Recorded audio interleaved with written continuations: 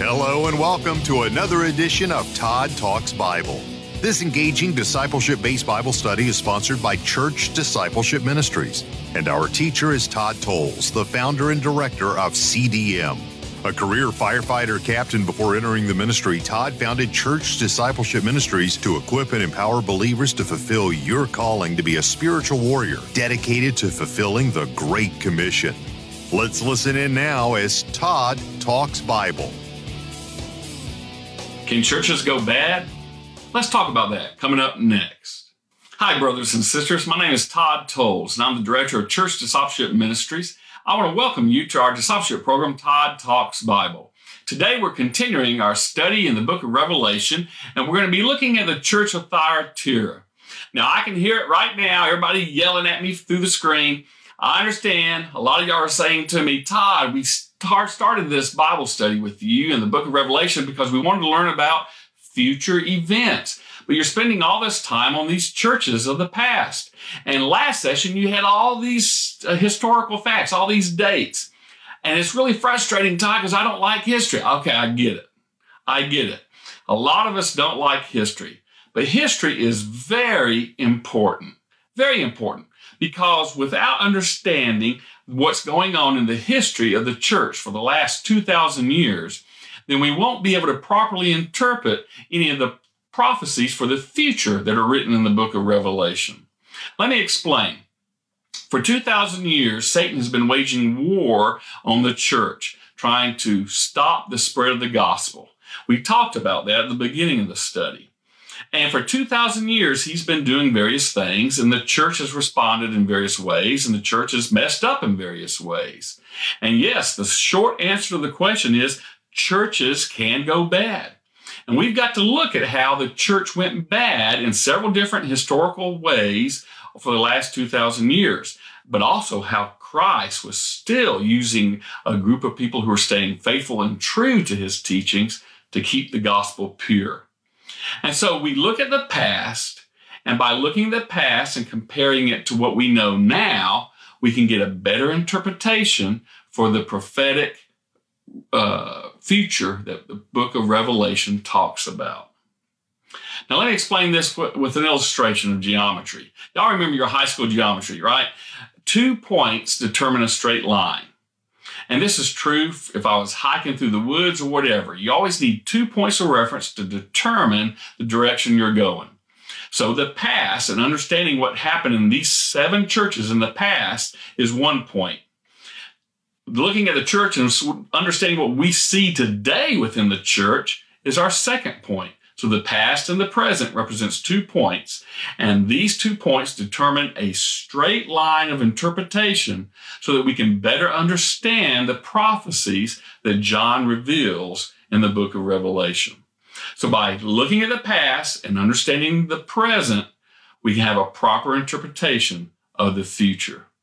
So let's dive in. And let's read in Revelation chapter 2, starting in verse 18, about the church of Thyatira. Because, see, this church and its place in history is very important.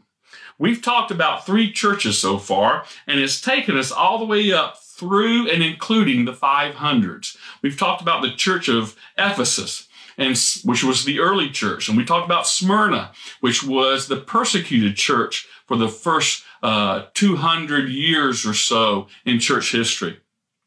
Last 2 sessions, we talked about the church of Pergamum, which carried us all the way from the 300s all the way through to the 500s. But today, we are talking about the church of Thyatira, what I like to call the Dark Age church, or the church of the Dark Ages. And this takes us all the way from the 600s all the way up through and including the 1400s. And that's where its place is in history. And again, by understanding this history a little bit, we'll be able to properly interpret the prophecies that John relates to us later in the book of Revelation. But don't fear, there won't be so many dates today. We did most of our dates last session. So let's begin. Revelation 2, verse 18. Write this letter to the angel of the church in Thyatira. This is the message from the Son of God, whose eyes are bright like flames of fire, whose feet are like polished bronze. I know all the things you do, your love, your faith, your service, and your patient endurance, and I can see your constant improvement in all these things. But I have this complaint against you. You are permitting that woman, that Jezebel, who calls herself a prophet, to lead my servants astray. She is encouraging them to worship idols, eat food offered to idols, and commit sexual sin. I gave her time to repent, but she would not turn away from her immorality. Therefore, I will throw her upon a sick bed, and she will suffer greatly with all who commit adultery with her, unless they turn away from all their evil deeds. I will strike her children dead, and all the churches will know that I am the one who searches out the thoughts and intentions of every person. And I will give to each of you whatever you deserve. But I also have a message for the rest of you in Thyatira who have not followed this false teaching. Deeper truths, as they call them, depths of Satan, really. I will ask nothing more of you except that you hold tightly to what you have until I come. To all who are victorious, who obey me to the very end, I will give authority over all the nations. They will rule the nations with an iron rod and smash them like clay pots. They will have the same authority I received from my Father, and I will also give them the morning star. Anyone who is willing to hear should listen to the Spirit and understand what the Spirit is saying to the churches. As you can tell from this passage, this church had a very severe problem, something involving a woman called Jezebel, and we're going to talk about that later. But this is important, again, to reiterate that this is a part of history from the 600s to the 1400s, what I like to call the Dark Age church. And the reason for that is because of the different sins and false theologies they brought in here. And this one, talking about Jezebel, is one of them. And we'll get to that in a second. But I want us to give a bird's eye view of all the things this time period involved in the church. Now keep in mind, this is still just the one church. There has been no Protestant Reformation yet. This is the one church. It called itself the Catholic Church. The word Catholic means universal. So this is the one church, but it entered into a very dark time where it was doing a lot of things actually against God and the true gospel of Christ. There's 5 things that the Dark Age church was primarily involved in. The first was they continued to worship Mary, the mother of Jesus. They continued to elevate her to a position of dominance over Jesus, over God. They called her the mother of God. Listen to the Hail Mary, which is a prayer. And this prayer called Hail Mary is also rendered into a famous song called Ave Maria. And I know some churches, the Protestant churches even, that have had this song, Ave Maria, sang. But people don't understand what it's really saying because it's in a different language. But listen to the English translation of the Hail Mary. Hail Mary, full of grace, the Lord is with thee. Blessed art thou among women, and blessed is the fruit of thy womb, Jesus. Holy Mary, Mother of God, pray for us sinners now and at the hour of our death. Amen. Again, it's putting Mary in an elevation above Jesus, saying that she is the mother of God and therefore has authority over the King of Kings. And that's just not true. Listen to their famous hymn of Salve Regina. Hail, Holy Queen is what it is in English. This is sung in part during Advent season. And at the end, it actually has a prayer from the Rosary. I'm not going to read the whole thing. I'm certainly not going to sing it. I wouldn't want to hear that. But I'm just going to quote a couple of the stanzas here. Listen to this. O holy Mother of mercy, hail our life, our sweetness, and our hope. To thee do we cry, poor banished children of Eve. To thee do we send up our sighs, mourning and weeping in this valley of tears. Turn then, most gracious advocate, thine eyes of mercy toward us. So it's calling Mary our advocate. And that's totally against Scripture because the Bible teaches that there is only one mediator, one advocate, and that is Jesus Christ, the Lord God. It goes on to say this, pray for us, O holy Mother of God, that we may be made worthy of the promises of Christ. So now it's praying to Mary to get Mary to influence God because she's the mother of God so that we will be declared righteous. It goes on near the end, and this is part of the prayer from the rosary that I said was at the end. Grant that we rejoice in her, or Mary, grant that as we rejoice in her commemoration, so by her fervent intercession, we may be delivered from present evils and from everlasting death. So now it's saying that Mary will intercede for us so that we will be delivered from evil and from eternity in hell. So again, it has shifted during this time period in the church from the 600s through the 1400s. It kept strengthening this doctrine that Mary was supreme over Jesus. Something that started with the age of Pergamum, the church in Pergamum, during that time period that we looked at of the 300s, 400s, and 500s. But now, during the 600s through the 1400s, it's been building and building and building. And if you remember, this got so bad that I told you that even in as late as, I believe it was 1962, but it was in the 1960s, that they declared, the Second Vatican declared that Mary was still truly considered the mother of God. So this has been a problem within the church for 2,000 years almost, right at about 1,500 years. So they continued with the worship of Mary. That's the first thing the church did during this dark time. The second thing is that they banned the Bible. Believe it or not, the church banned the Bible. Pope Innocent III banned personal Bible reading in 1199. It said people could not read the Bible unless there was a priest there to interpret it. Then, in 1229, the Council of Toulouse, the church banned the Bible totally for lay people. They could not have the Bible or any translation in the vernacular. In other words, they could not have a Bible in their own language. And no one spoke Latin anymore. And so it was compounding this rule about 30 years earlier where they said you had to have a priest there to interpret it because they would not allow any scripture to be printed except for in Latin, which no one spoke anymore. So they weren't allowing people to have the Word of God. They weren't allowing people, believers, to have their own Bibles and to read the Bible on their own. The church of Christ, who's supposed to spread the light of the gospel of Christ to all people, banned the Bible from the believers. Now, this is why I call this the Dark Age Church, because the leadership of the church at this time, the Nicolaitans, those who declared themselves the Papa or the Pope of the church, the head of the church, instead of Christ being head of the church, these leaders of the church, these bureaucrats, if you will, of this false teaching, banned the Bible from believers. And this caused true believers to hunger and thirst for the word, and they had to live in darkness without the shining light of God's word to comfort them. That's why this is the church of the Dark Age. But the church didn't stop there. It also persecuted believers and Jewish people. Believers and Jewish people.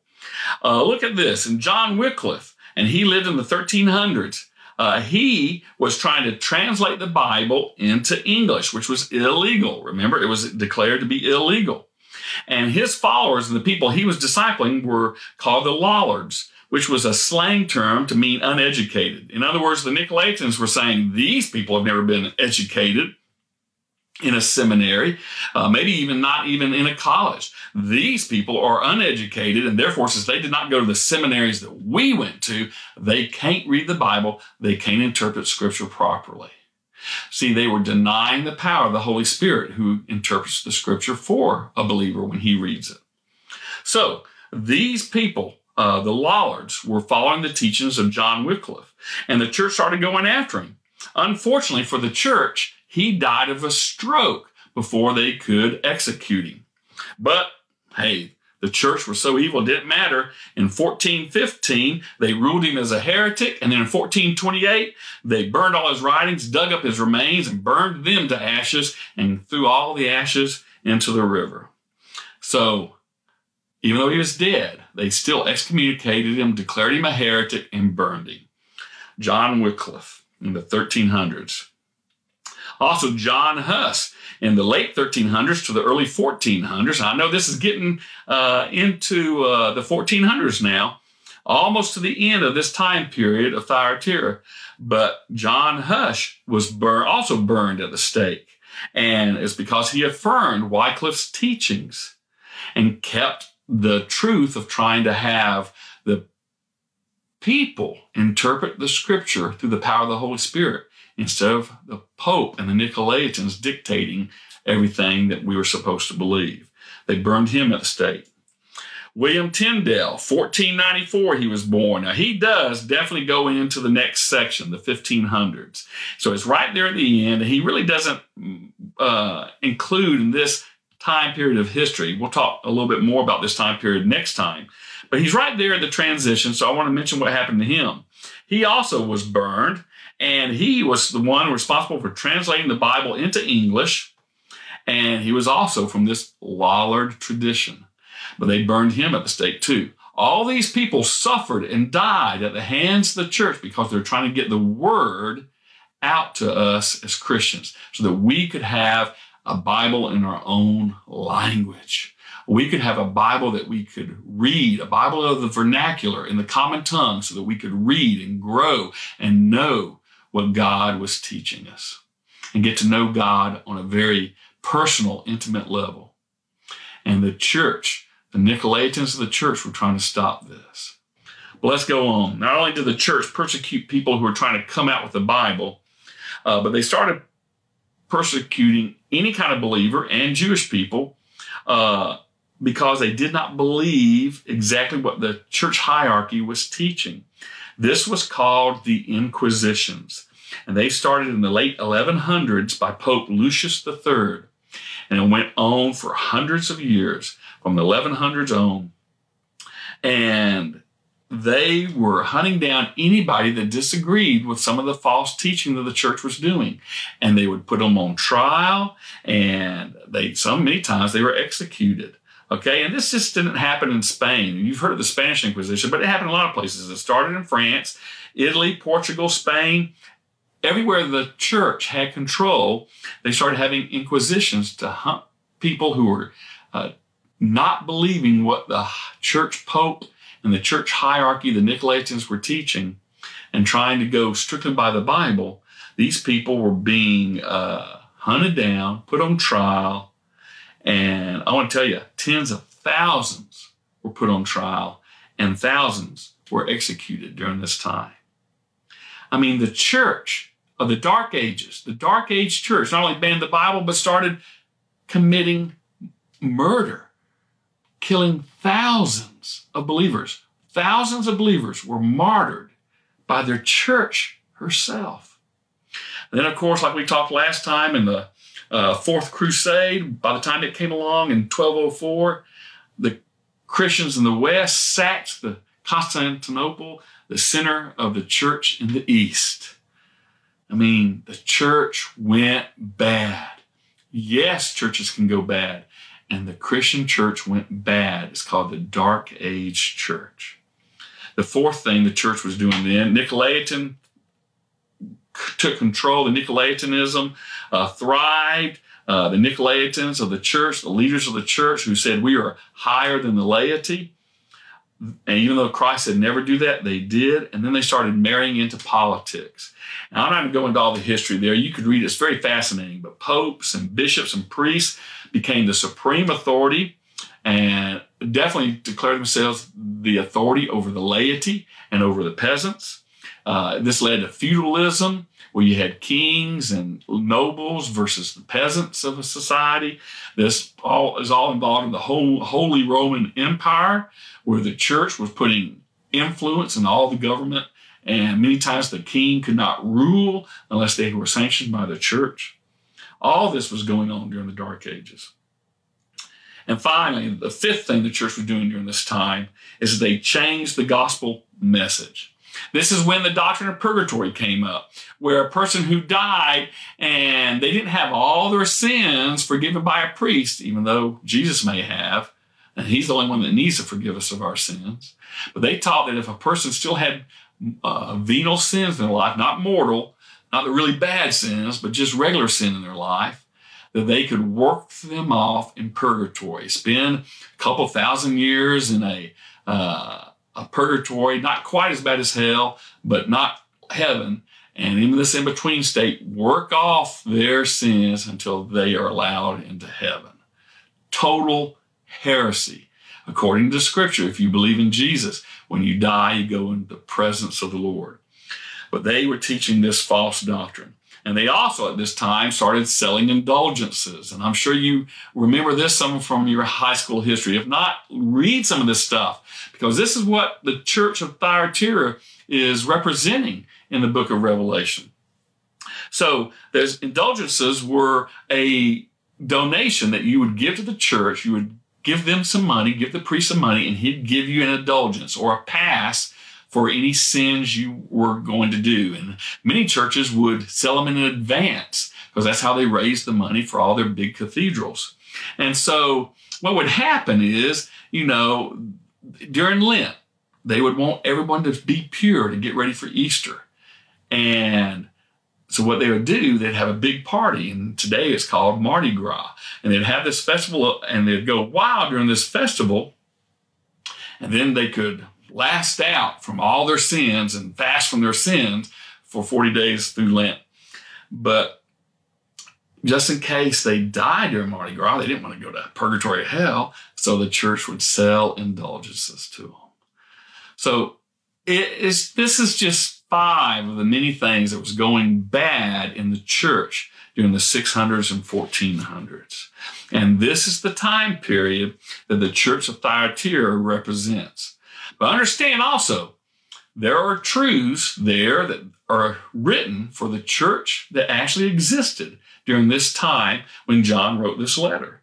And there's principles there for us to take and apply to our life even today. So let's start looking at some of those. Let's look again at the traits that Jesus declares of himself, how he describes himself. Write this letter to the angel of the church in Thyatira. This is the message from the Son of God, whose eyes are bright like flames of fire, whose feet are like polished bronze. These eyes of fire kind of speak of judgment, doesn't it? It's saying, look, these eyes of fire are kind of like X-ray fire, X-ray eyes. I can look into the hearts of people. I know what's going on. He sees, and he's not happy. He's got eyes of fire. This is that warrior aspect of Jesus coming out. So that's how he describes himself. And let's look at how he gives knowledge of what he knows what's going on in the church there in Thyatira. I know all the things you do, your love, your faith, your service, and your patient endurance, and I can see your constant improvement in all these things.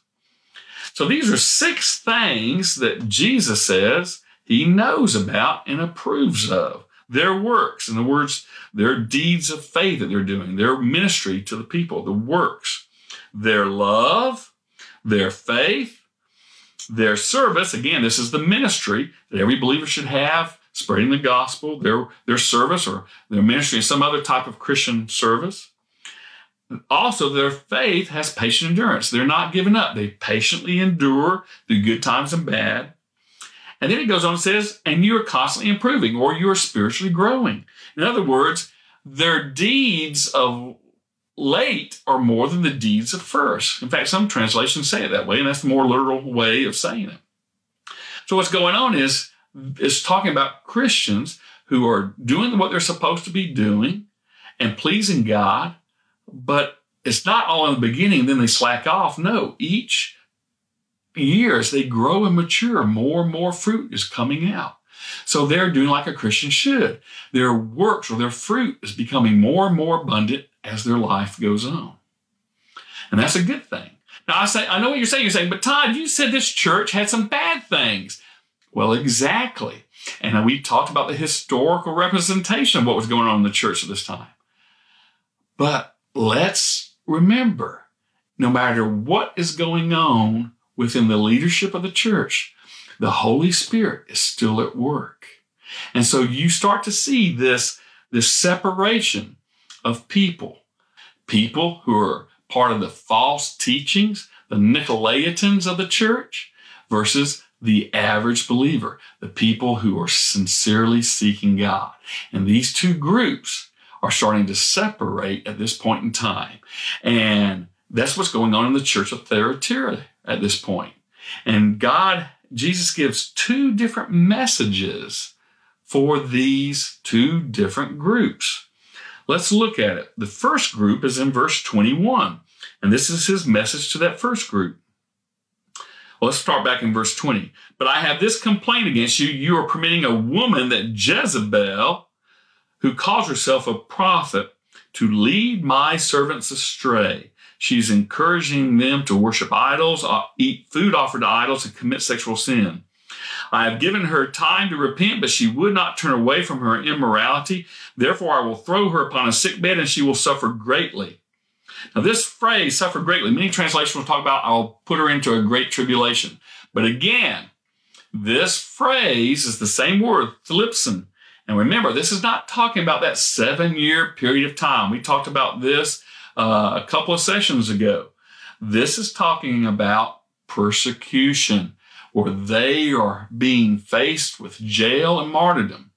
And like I said then, lots of times persecution comes to a church that's revived and doing right, but lots of times it comes as a way to wake people up who are not doing right within the church and get them to repent and straighten up. So this is what's happening. He's saying, look, the people who are following Jezebel. Now, who is this Jezebel?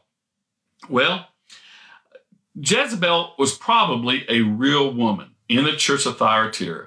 We don't know what her real name was, but she obviously was teaching people a false doctrine. She declared herself as a prophet. She was taking authority as a Nicolaitan and saying it's okay to do certain things. And it talks about worshiping idols and eating food to idols. Now, what's interesting is Thyatira actually had a temple there dedicated to Apollo, the sun god.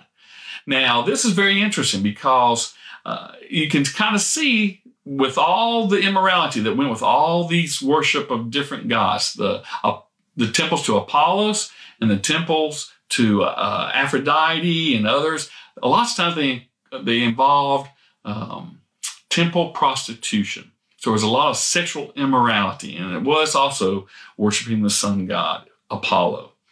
And so whoever this woman was at the time of John had set herself up as a prophet and an authority, a leader of the church, and was telling people it's okay to assimilate into this culture. Remember, we talked about that before with the church of Pergamum, this tendency to assimilate into the sinful culture. Well, that's what she was advocating. And it's interesting that they used the word Jezebel. And that's not her real name, probably. It's probably a metaphor. It's obvious that Jesus is trying to connect her teachings to what was going on with Jezebel. Now, who was the real Jezebel? Jezebel, you can read in 1 Kings chapter 17 through 22. She was the wife of Ahab, and they had brought Baal worship into the nation of Israel. Now, Baal worship is interesting. See, this goes all the way back to Nimrod, who was married to his lover Semiramis, and many traditions say that was also his mother. And he died a violent death, and the child of their union was named Tammuz. And Semiramis called Tammuz the reincarnation of Nimrod, and that he was the sun god, and that she was the mother of the sun god, or the mother of God. So you can see the roots there all the way back in Genesis of this false religion of having a mother of God and a sun god. And this was carried on throughout the centuries. Ahab and his wife Jezebel brought it into it's called Baal worship, brought it into the nation of Israel.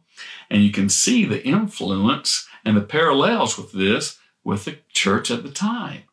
Now, I'm not going to go into this anymore, but it's a fascinating study, and I encourage you to do some more research on your own about the parallels of Baal worship and what entered into the Catholic Church at this time. So Jezebel was probably a real woman getting them to assimilate into the idol culture. She was probably referred to as Jezebel to show that there is a connection between the church at this time and throughout the centuries of the Dark Ages to Baal worship. The Mother of God, the worshiping of the Mother of God, the prayers to the Mother of God, all this is connected to Baal worship. And what does he say is going to happen? He says, I'm going to take all her children, all who commit adultery with her, and unless they turn away from their evil deeds, I will strike her children dead. Now, a lot of people think that she was just teaching sexual sin. That's not true. This is a very common prophetic word that God uses for people who are straying from the true faith. He calls them adulterers. You can read this in the book of Hosea many times through that book and other places in the prophetic books of the Old Testament. But often when people have a true faith in worshiping Jesus and yet they go astray and start combining other gods and other forms into it, he calls them adulterers because they're cheating on the one true God. And during the Dark Ages, this is exactly what was going on with the church, with the worship of Mary, the Mother of God, and how it all ties into Baal worship. They were going astray and adding other gods to their worship, praying to idols, different statues of different saints that they thought had different power. All this was being promulgated during the Dark Ages, the time period of the 600s to the 1400s. And I think this few verses here to the Church of Thyatira is showing that not only what was going on in the Church of Thyatira was happening, but it's also as a warning of what was going to happen during this time period of the 600s through 1400s. And it goes on and says, he will strike them dead.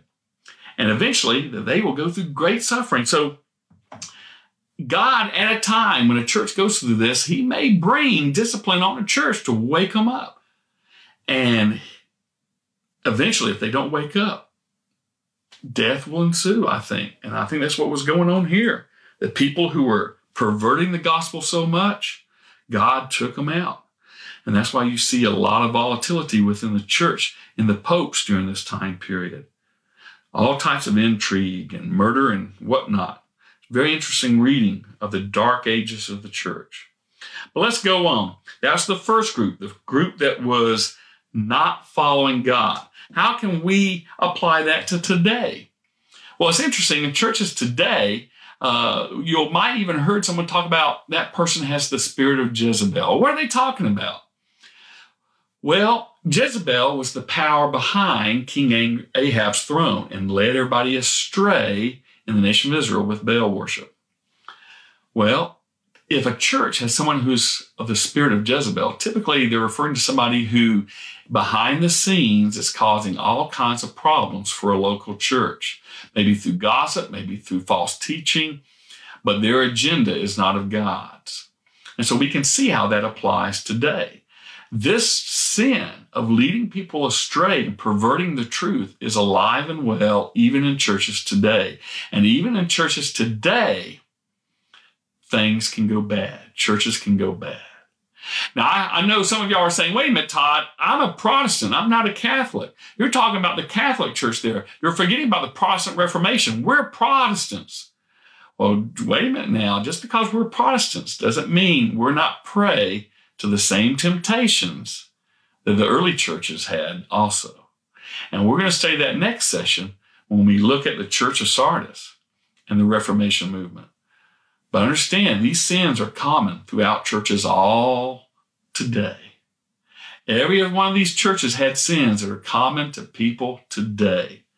And there are people in churches today that follow the spirit of Jezebel, so to speak, and cause great problems with false teaching and lead the true believers astray, or at least try to lead the true believers astray with their false teaching and their immorality and their teaching of accepting certain false truths of the world and trying to marry themselves into the world. And that will never work, but it's still a sin of churches today, even Protestant churches. But let's go on. Let's look at the second group, because not only do you have this group of this false teaching that's headed by the Nicolaitans and causing all this bad stuff to be happening in the church for, 800 years or more, 900 years. And you also have a group, though, that was staying pure. And Jesus talked about them in the church of Thyatira also. They had that separate group that wasn't following the teachings of Jezebel. Listen again to verse 19. He says, I know all the things you do, your works, in other words, your love, your faith, your service, your patient endurance. And I can see your constant improvement in all these things. So there was a group who had their true Christian works and their love and their faith and their service and their ministries, and they were patiently enduring, and they were growing spiritually. There was a separate group that was not following Jezebel and her false teachings. This group we like to call the remnant. And you might have heard that term today. Whenever there's a bad group trying to take over the church, those who hold faithful, the remnant, and they may be a small group, but they endure. And they're the ones that Jesus is talking to in this next section. Look at verse 24. But I also have a message for the rest of you in Thyatira. See, those who have not followed Jezebel. The rest of you in Thyatira who have not followed this false teaching, deeper truths, as they call them, depths of Satan, really. And that's very true. This whole thing about Baal worship and perverting the gospel comes straight from Satan. And we got to realize that. That's why we have to stay pure in our doctrine and stay pure in our theology. But what does Jesus say to this group that is staying pure and not giving in? He says, I will ask nothing more of you except that you hold tightly to what you have until I come. So he says, look, this is a message to you. I'm not putting any burdens on you. You just keep fighting. You just keep holding faithful to the truth of Scripture. You keep holding faithful to the truth. That's all you need to do. Hold fast. Hold your faith strong until I come. And that's what Christians had to do in the church of Thyatira. That's what Christians had to do all through the dark ages. And that's what Christians have to do now, even in America, when there's so much false teaching and unrighteousness going on. The true believers have to hold to the Scripture, keep their faith, and carry on. And that's all Jesus is asking. Verse 26. Here's where he gives out the rewards to those who overcome, just like he has for every other church. To all who are victorious, who obey me to the very end, I will give authority over all the nations. They will rule the nations with an iron rod and smash them like clay pots. They will have the same authority I received from my Father. Wow. They will have the same authority that he received from his Father. Now, we don't have time to go into it today, but this is obviously talking about the millennial kingdom when Jesus reigns as the King of Kings. Now, there is a spiritual kingdom now. Don't deny that. There is a spiritual kingdom, and we are at work within this kingdom. But we're kind of like special forces working behind enemy lines because Jesus hasn't yet taken his throne as King of Kings. In the Apostle Paul writes in 1 Corinthians 15 and other places in the Bible, it says clearly he is sitting at the right hand of God's throne now. But soon he will come into his kingdom, like he talked about in Matthew 24 and 25. And when he comes into his kingdom, we will reign with him. And you can read more about this in Revelation chapter 20. But we'll come to that later on. So you got to keep following these sessions. We're coming to that. So the first thing he says, if you're victorious, you will reign one day with him. The next thing he says, and I will also give them the morning star. This is in the last part of verse 28. So what is the morning star? Well, the morning star typically is that last star you see that's still shining when the sun arises. And Jesus calls himself the morning star. In Revelation 22:16, in the last verses of the Bible, verse 16 of the last chapter of the Bible, Jesus says he is the morning star. So what's he saying? He's going to give them himself. But Todd, I'm a believer. I already have Jesus. Yeah, I know. What Jesus is saying here, though, that if you're a believer in the dark ages, if you're the believer in the dark age of the church or in dark ages or dark days today, if you're part of the remnant, the believers who are holding true and solid to the faith that's taught in the Bible and not going along with all the false teaching of the false religions today, if you're one of those believers, you're wearing thin, aren't you? I mean, think about it. Christians are wearing thin now in America. The shutdown of the COVID, the riots in the streets, the increase in verbal persecution is the best word I can come up with. Verbal complaints and persecution of churches. It's all verbal right now. Some of it's laws, or passing laws trying to keep people from singing in churches because of the COVID shutdown. But right now, it's not like true persecution where they're taking people to jail. But it worries Christians because it's setting the stage for that. And I understand why people are worried. And all this begins to weigh down on you, doesn't it? And all this begins to just drag you down and wear you thin. But what Jesus is saying, if you hold firm, there will come a point in time in your life that you realize that all that counts is Jesus. And that is when you realize that He's given you everything. Because when He gives you Himself, you realize that's all you need and that's all you want. And when you come to that point, you understand what it means when He says He's the morning star. Because you realize that's all you need, that's all you want. And that point in your life becomes the start of a brand new day and a brand new journey with a closer relationship with your Savior. And that's what I want every believer to have.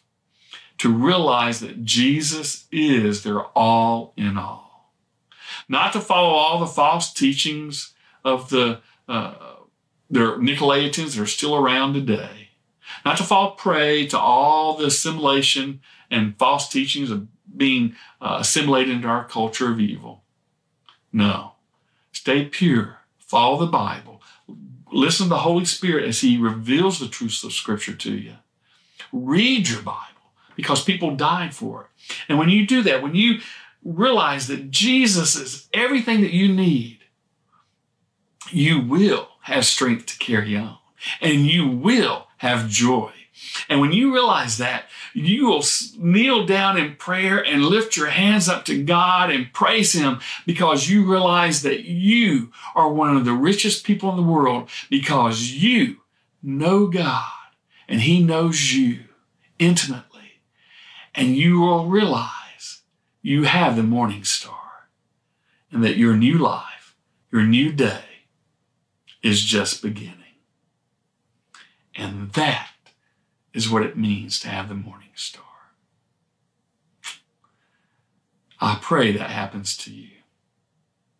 Read your Bible. Study these truths. Go back over and meditate on what we've said in this session. And until next time, keep your eyes to the sky because He may be coming soon. Keep your eyes to the sky and look out and read your Bible.